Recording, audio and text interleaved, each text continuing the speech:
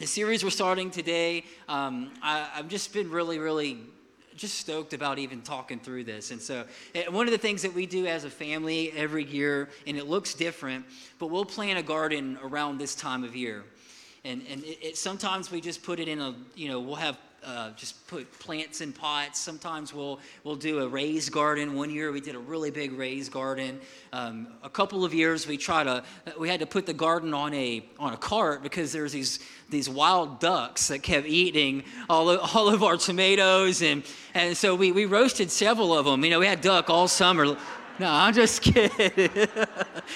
I told you I'm from Milton, so if we got a problem, we just take care of it. But I can't tell you that it didn't cross my mind.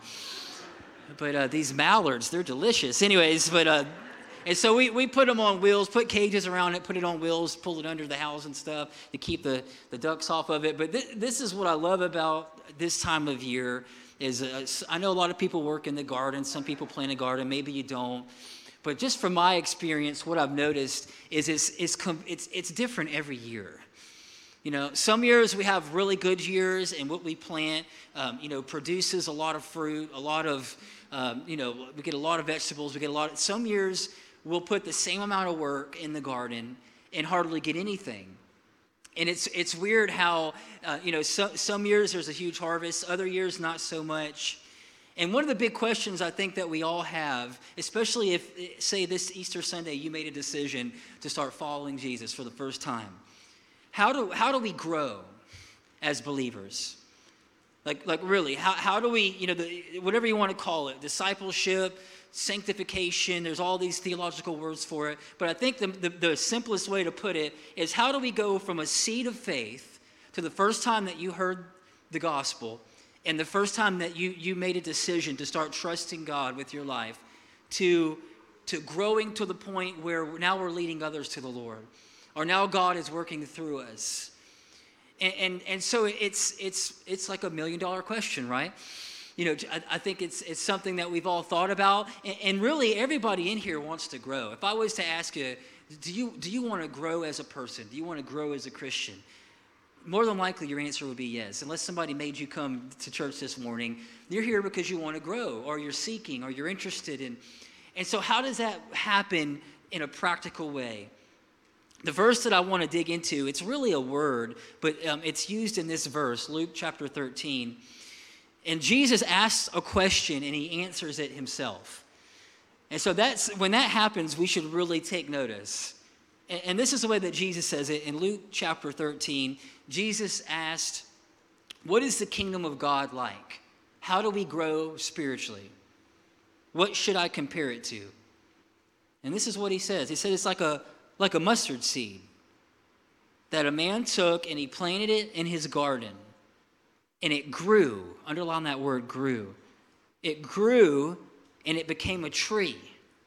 And the birds perched in its branches.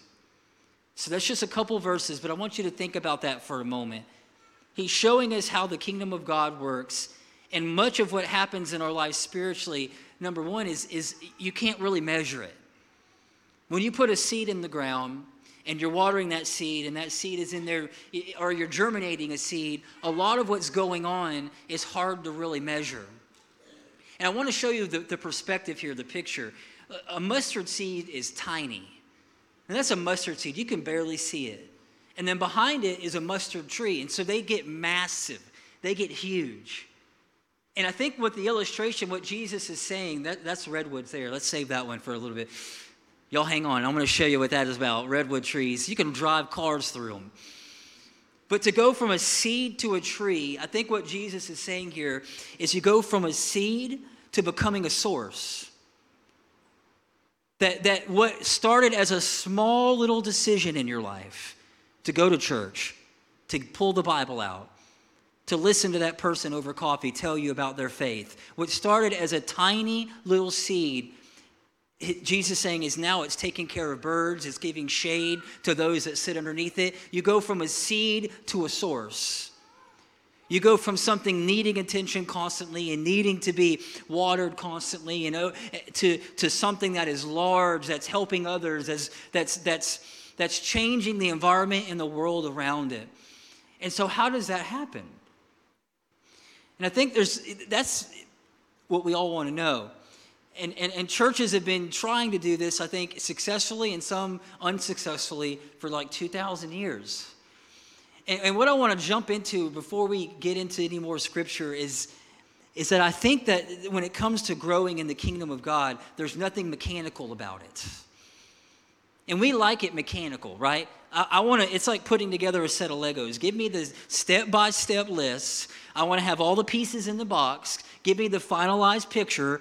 You know what I mean? Like, so I know exactly where I'm going in step 1, 2, 3. But when you go to grow something, so much of it is a mystery, right? Because you can put 100 seeds in the ground and 3 may grow and the other 97 just, who knows? In the same soil, with the same water, the same sunlight, the same temperature. And so I think Jesus drills down a little bit into this parable. He's saying the kingdom of God is like, it's more botanical than it is mechanical. You got to be okay with that. You got to be okay with not seeing immediate results. You got to be okay with being faithful and going through seasons of preparing the soil and watering a seed that maybe is not starting to grow at all. So again, another botanical illustration, in Mark chapter 4, Jesus compares growing in the kingdom of God to a farmer who went out to sow his seed. And he was scattering his seed, and it says that some fell along the path, and the birds came and ate it up. They should have roasted those birds. No, I'm just kidding. Get rid of the birds. No, I'm kidding. So, some fell on rocky places where it didn't have much soil. It sprang up quickly because the soil was shallow. The sun came up, the plants were scorched, they were withered because they didn't have any root. Other seed fell among thorns, which grew, and it grew up and choked the plants so that they didn't bear any grain. Then here's where we want to be. Other seed fell on good soil. Somebody say good soil. And it came up and it grew. You should underline that word there, grew again, and produced a crop. Some multiplying 30, some 60, some 100-fold. So our title of this series is Grow because it comes from a Greek word, oxano, which means to grow. And it's used about 23 times in the New Testament, 22 times. And it's literally defined to grow, increase, become greater, or to grow inside out. And I think everybody here wants to grow, increase, right? Become greater, and to see this Christian growth happening on the inside. And if we look at our story again, what I want to see about when Jesus is comparing how we grow as Christians to a farmer that's sowing seed. And one of the things that I know about seed is they're all pretty much the same. And I want you to look at that story a little bit closer. And so he gives different illustrations of different environments that cause the seed not to grow. And when it comes to our Christian faith, a lot of times we kind of want to blame the seed. But the constant in the story was the seed. The inconsistency was the soil. And what Jesus is trying to tell us is that when the word of God goes out, which it does all the time now, right? Like every Sunday we're hearing the word of God. We have access to more podcasts and biblical literature than we've ever had in the history of man. So there's lots of seed in the world. There's lots of teaching and preaching and things that you can listen to. Churches, you probably passed 7 churches coming here that are preaching out of this Bible right here. Same seed. And they might have sang the same songs we sang this morning. Same 3. And they might have the same pews and even have the same structure as a leadership as our church does. But have you ever wondered, I think about this a lot, how a couple hundred people can sit in the same room and hear the same message, and some walk out and they're like, I give it a 3. He did all right. He's tired. Easter wore him out. He looks a little ragged. He must have had a big night Saturday. I heard he was out, And then some can leave and it's like, that's the best sermon I ever heard in my life. Oh my, during worship, tears are pouring, hands raised, and then another person's like, yeah, this ain't one, this is not my favorites. I just, I tell people we're not worshiping you, so it's not for you anyways. Anyhow, same seed, Same Bible, same songs, different results. Why? It's the soil. It's my heart. It's my soul. We have to prepare that. We have to prepare the soil. Easter Sunday, we cast a lot of seed.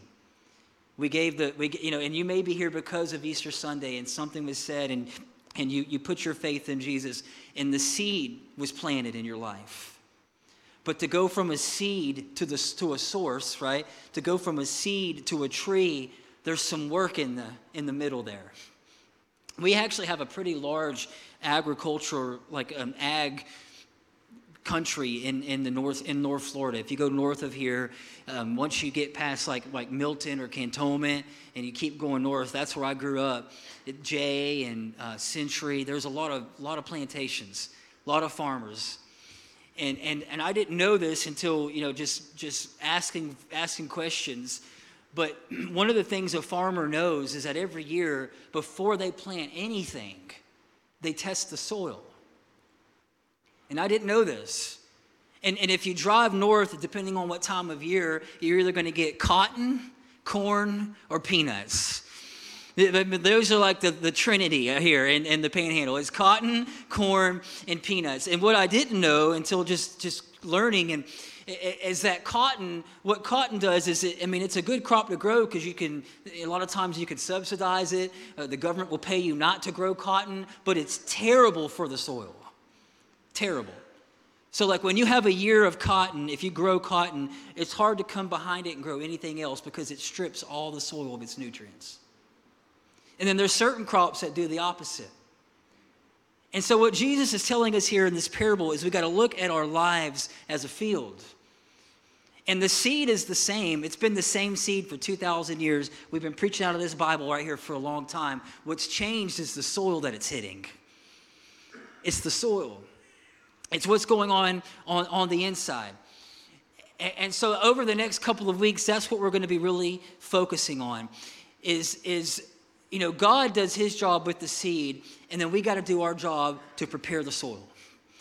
And I think there's a couple of things that we can do just practically to prepare the soil. I want to give you one more verse, 1 Peter. It says like newborn babies. How do we grow? Like newborn babies, we should crave pure spiritual milk. 1 Peter chapter 2. So that by it we may grow up in our salvation. That's that same Greek word, oxano, that we may grow up in our salvation now that we have tested that the Lord is good. All right, so I want you to catch this. So here is Peter is telling us to desire spiritual milk. What does he mean by that? And I think what he means is the same water that grows an acorn nourishes an oak tree. And a lot of times we come to church and I hear this a lot. Pastor, I want you to go deep. Give it to me. I want you to give me the Greek, Hebrew. I want to learn something. If I don't learn something today, then I'm going to be a little upset. I want it complicated. I want it hard. And I think what 1 Peter is telling us is that it's the same stuff that started out our faith. It's the same stuff that keeps us growing even when we're a massive oak tree. And the Bible doesn't say to cut out milk. It says desire meat. And what I'm seeing is that the milk, right? If you have a newborn child at 1 week, milk is good for them. And if you're 100 years old, guess what's still good for you? Milk. And it's some practical, simple things that start us on the journey that keep us growing. And so I want to give you a few of those that I feel like there's a pattern we see here in the New Testament. And I think the first step when it comes to growing, to go from a seed to a tree, to a source, is we get baptized. And some of you are like, all right, I'm checking out. I've been baptized 33 times. All right, no, let me explain this just a little bit, because the best that I can tell, there's 3 different baptisms in the New Testament. 3. A lot of times when we think of baptism, we think of what's happening today. The first baptism we see is what I want to just call, it's just salvation. That when you put your faith in Jesus for the first time, wherever you prayed that prayer. For me, I prayed that prayer at a house in Milton, Florida when I was 17 years old. It was not in a church. I knew something happened on the inside of me. Some people pray it in a church, some people, but there's something that happens when we put our faith in Jesus. The Bible talks about that we're baptized into Christ. 1 Corinthians chapter 12 says it like this: we're all baptized by one Spirit into one body. And so that first baptism, I want you to see this, it starts with a decision. At some point in your life, you made a decision to put your trust in God and put your trust in Jesus. And the Bible calls it, the way that it explains it, is that you're baptized into a church community. You're baptized into Christ. And that word just means to immerse or to submerge. So you can almost look at it as a seed, that there was a deposit that was made inside of you when you became a Christian.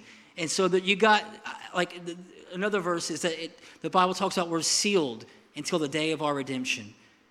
And so something happens on the inside of us. We get a measure of the Spirit of God. It's poured into our lives. We're Christians now. And before I go forward, I want to make sure I'm clear on this. This is the best that I can tell. This is all we need to get to heaven.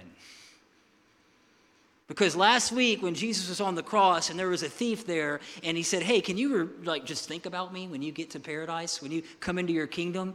And he didn't have time to get off the cross and join a church. He didn't have time to get off the cross and get water baptized. He didn't have time to get off the cross and take communion. The thief, you know who I'm talking about, right? The thief. He didn't have time to get off the cross and go to a worship service. He had none of that. But Jesus responded to him, today, you will be with me in paradise. Something happened in him when he reached out in faith to that man on the middle cross. And according to Jesus, that was enough to get him into heaven. And so the next two baptisms I want to talk about, I don't want you to see this as or adding anything to salvation, because salvation is a miracle. And when that happens in our life, it says that we become new creatures. Something incredible begins to happen. Galatians 3 says it like this, that we're all sons of God through faith in Jesus. For all of us were baptized into Christ. We have clothed ourselves with Christ. So it starts with a decision. Somebody say decision. It starts with a decision. And then it moves on to this next baptism that we're going to see today. And this is something that we see, I think it's important for many reasons. But I think one of the critical reasons is this, that it was a part of Jesus' life and his faith development, right? Like the Son of God, his ministry began the moment that he was baptized. It says that in the river Jordan, that John the Baptist dunked him, and then it was in that moment God showed up, spoke into his destiny, and it was a critical moment in the growth of his life. And what I've seen in my life and many other people's lives is that when it comes to this decision to get water baptized, now we're moving from a decision to a declaration. So, because you can make a decision and nobody will see it or know it. You can pray the prayer of faith and it can be completely internal and your parents don't know and your community don't know and so you're not telling anybody. But when it comes to the point where you're like, I'm ready to be water baptized, it's an outward sign of an inward decision. And so the way that we do it, I was sprinkled as a kid, all right? I was raised Catholic, and so I don't remember it. It wasn't my decision. You know, my mom, we were raised Catholic, and so I don't remember much. I do remember getting kicked out of CCD classes, and so I was a bad kid growing up.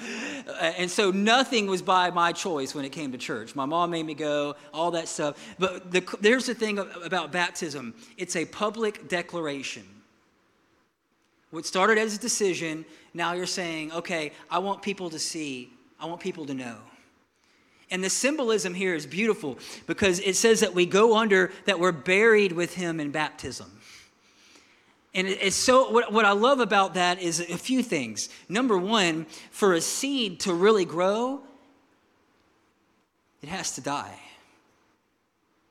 The germination process, it begins to break up and new life begins to form.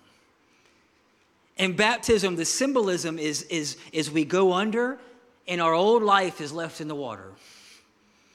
Because what happens is we can make a decision and say, I'm going to follow Jesus, but I call it now we're saints with sinners' problems.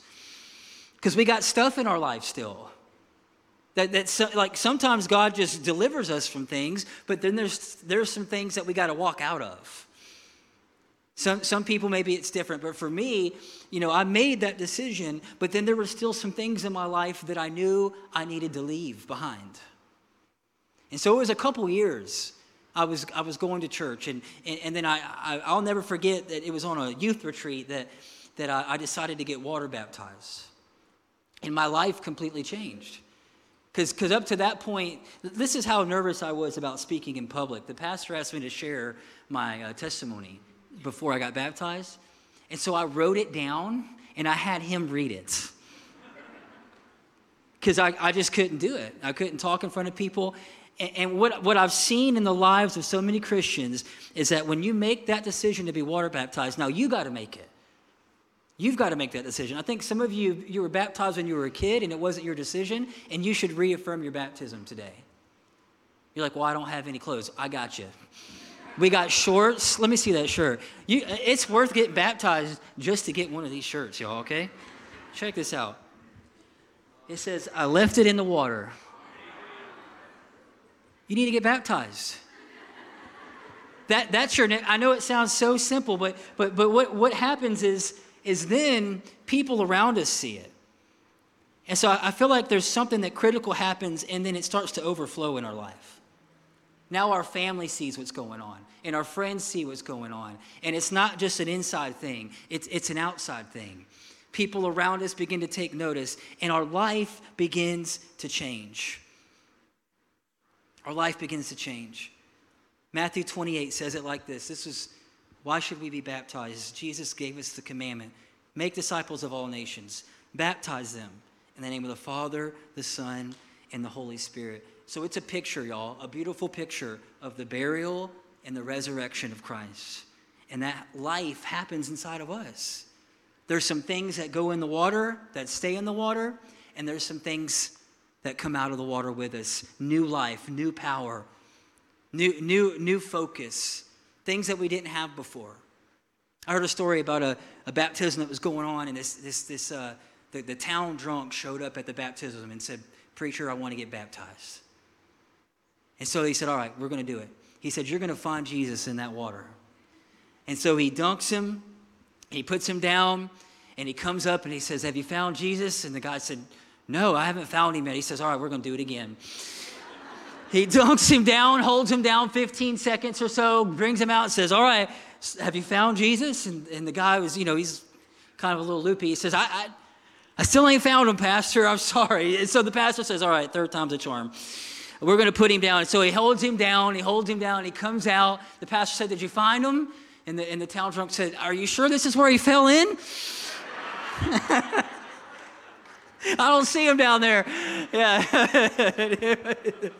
Anyways. That was free. It wasn't in my notes, so that one just came to me. But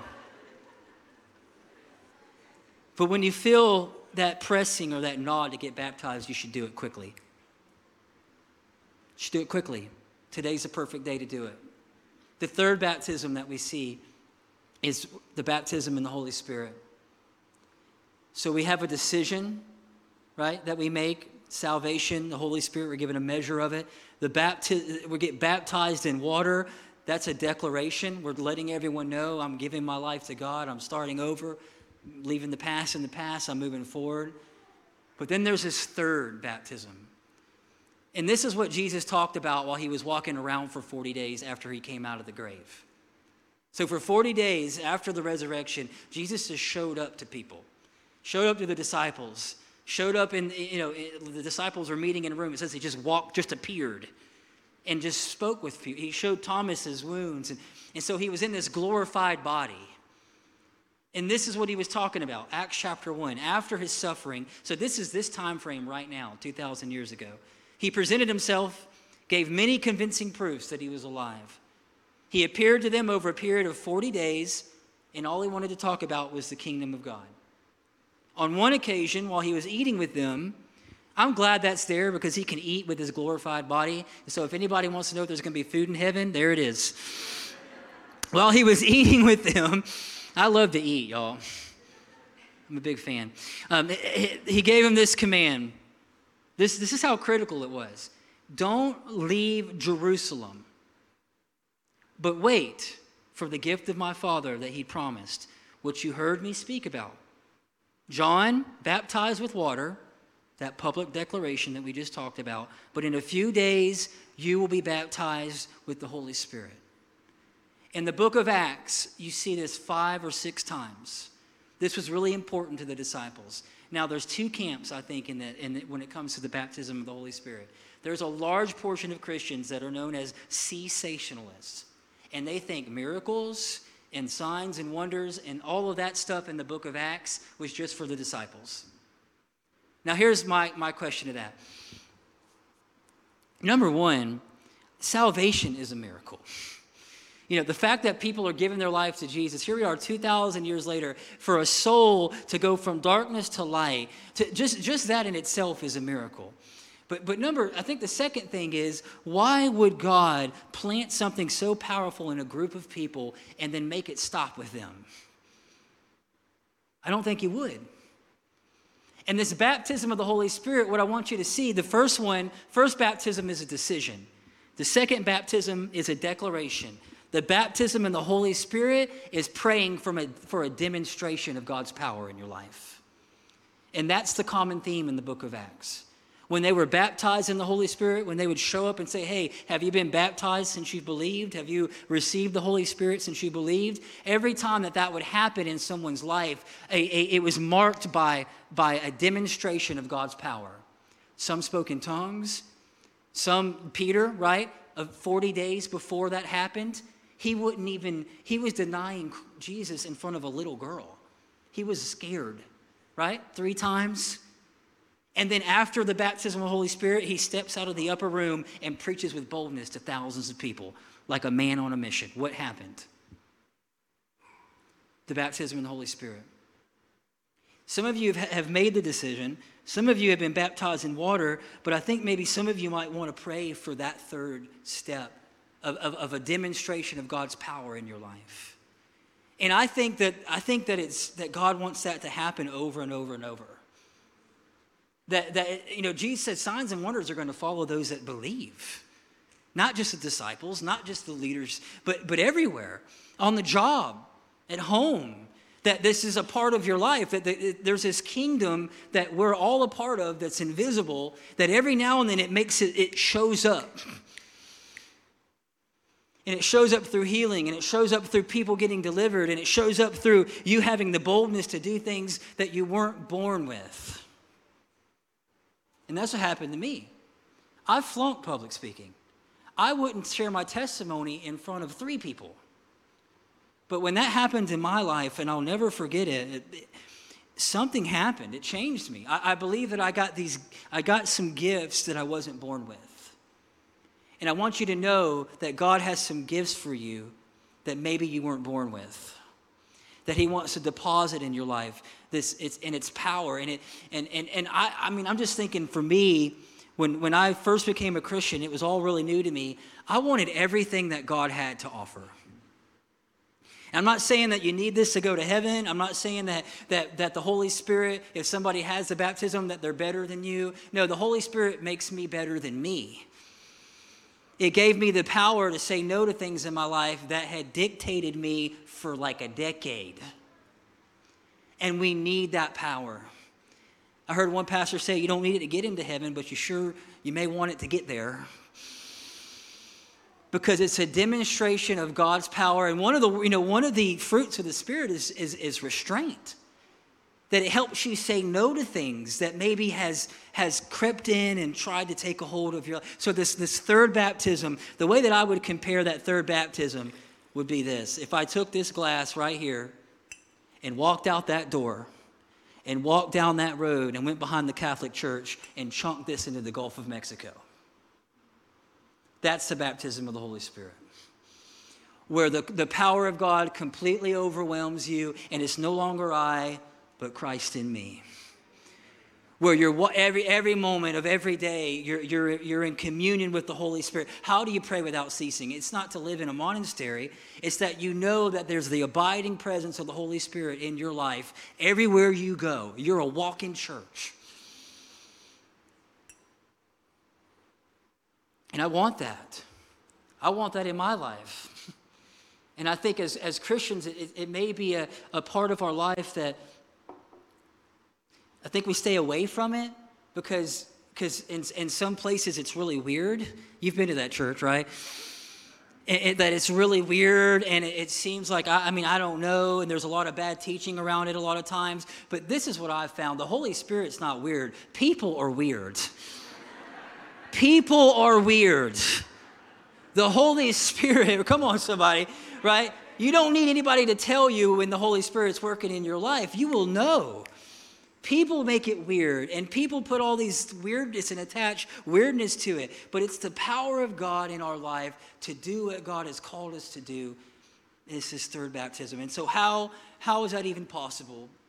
And this is my second point, and then we're going to pray. There's these redwood trees that we put up earlier. I want you to see these things. They're the largest living organisms on the planet. If we could throw that picture up. Look how massive they are. 400 feet tall. If you've been to California where the redwoods are, there's actually some that you can drive in through. It's insane, amazing. I've never seen those that large.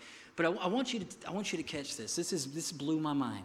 You would think a tree that large would have like several hundred feet of root systems that goes down into the ground to keep it up, keep it from blowing over.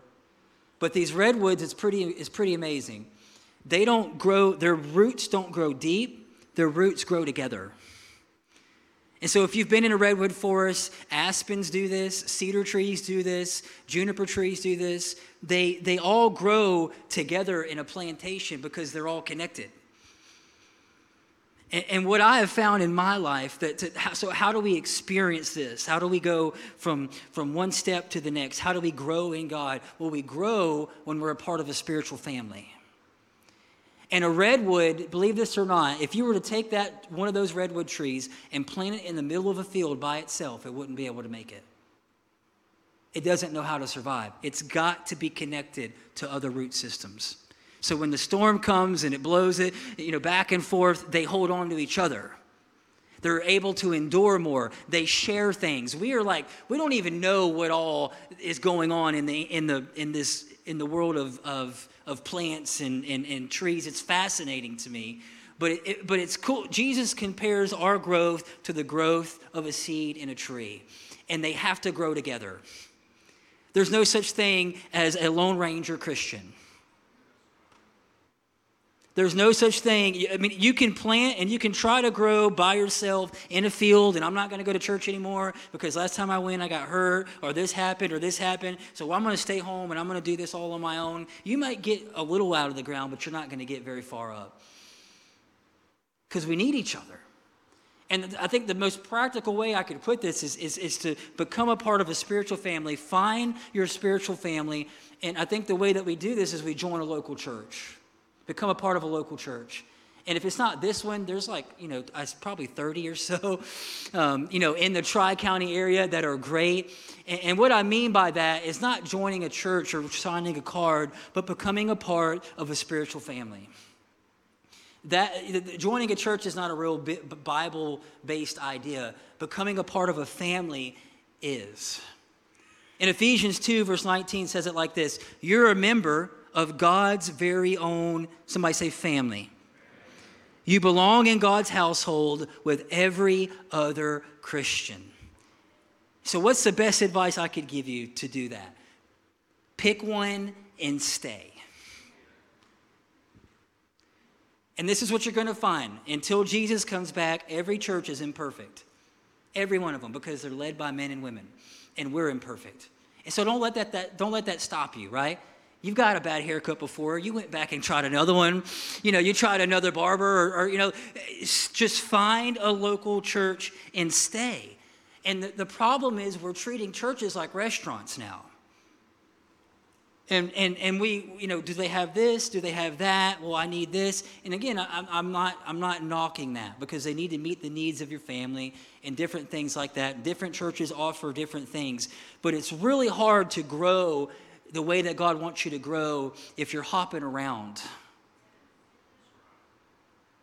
You got to stay. And there's going to be things that'll probably happen. I might have already said some things that cause you to not want to come back here, okay? And so that's okay.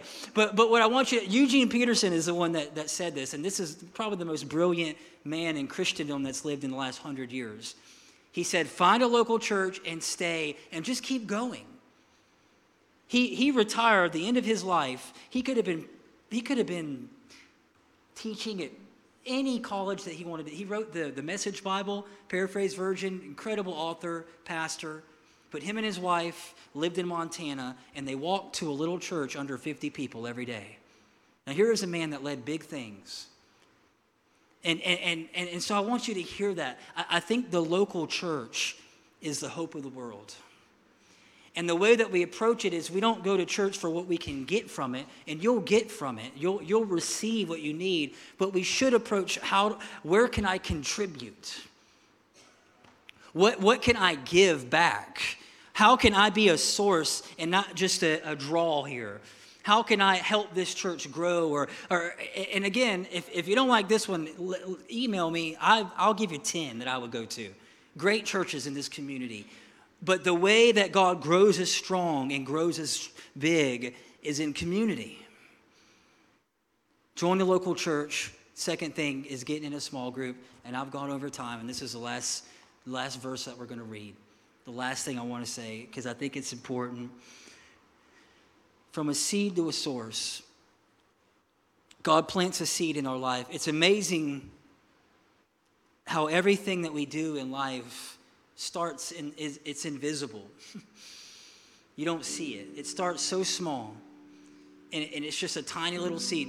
You might be an athlete this morning, and that could have began as just an interest. Maybe you own a business this morning, and that business began as an idea in your mind that was completely invisible to the world. Maybe you're leading a family this morning, and I want you to think back over the years and look at the things in your life that are big and great and have influence that you're a part of. I'm willing to bet that 99% of them started as a seed. Just a thought. Just an idea. And when it comes to growing in the kingdom of God, this is what I want you to see. The seeds come to us, if it's through faith, if it's through the word, if it's through something that's taught, if it's during a song, these seeds come to us.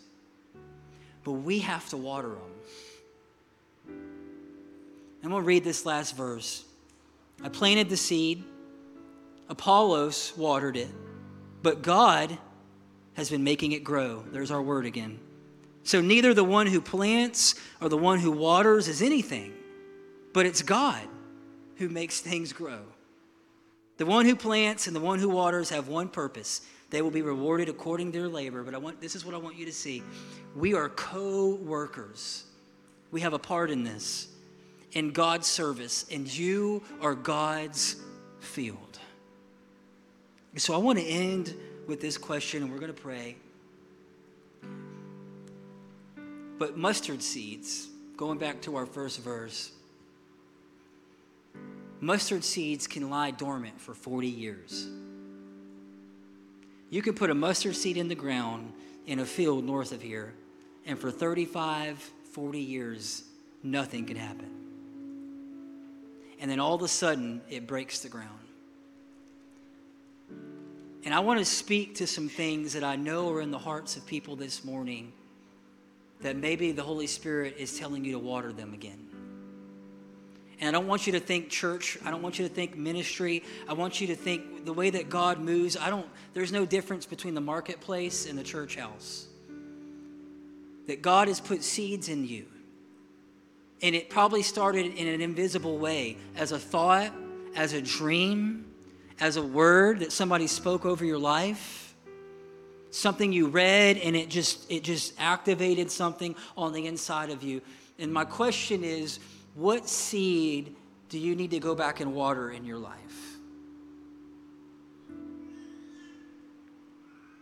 Are there some things that you gave up on because you just weren't seeing anything happening?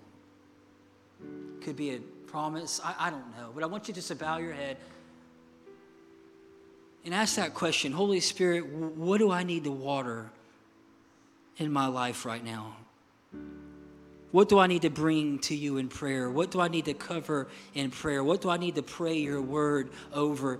Is it family? Is it something at home? Is it at work? Maybe I need to take my next step this morning and get baptized. Maybe that's the seed that you need to water this morning. Maybe it's that baptism in the Holy Spirit, that's a brand new term that you've never heard, and God wants to demonstrate his power in your life, but you've got to water that seed. Research it, look it up, get in the book of Acts, look at how God moved in the lives of his people. Water that seed. Maybe it's a dream that God gave you a long time ago, and it felt so real when it happened. You could taste it, you could see it, you wrote it down, you even invested some money in it, but then it just you let it go. But maybe it's just dormant and God's ready to bring it out of the ground now. So Holy Spirit, this morning we ask you to show us the seed that we need to water. Show us the seeds that we need to water in our life. And we just thank you so much. It's in Jesus' name we pray. Everybody said amen.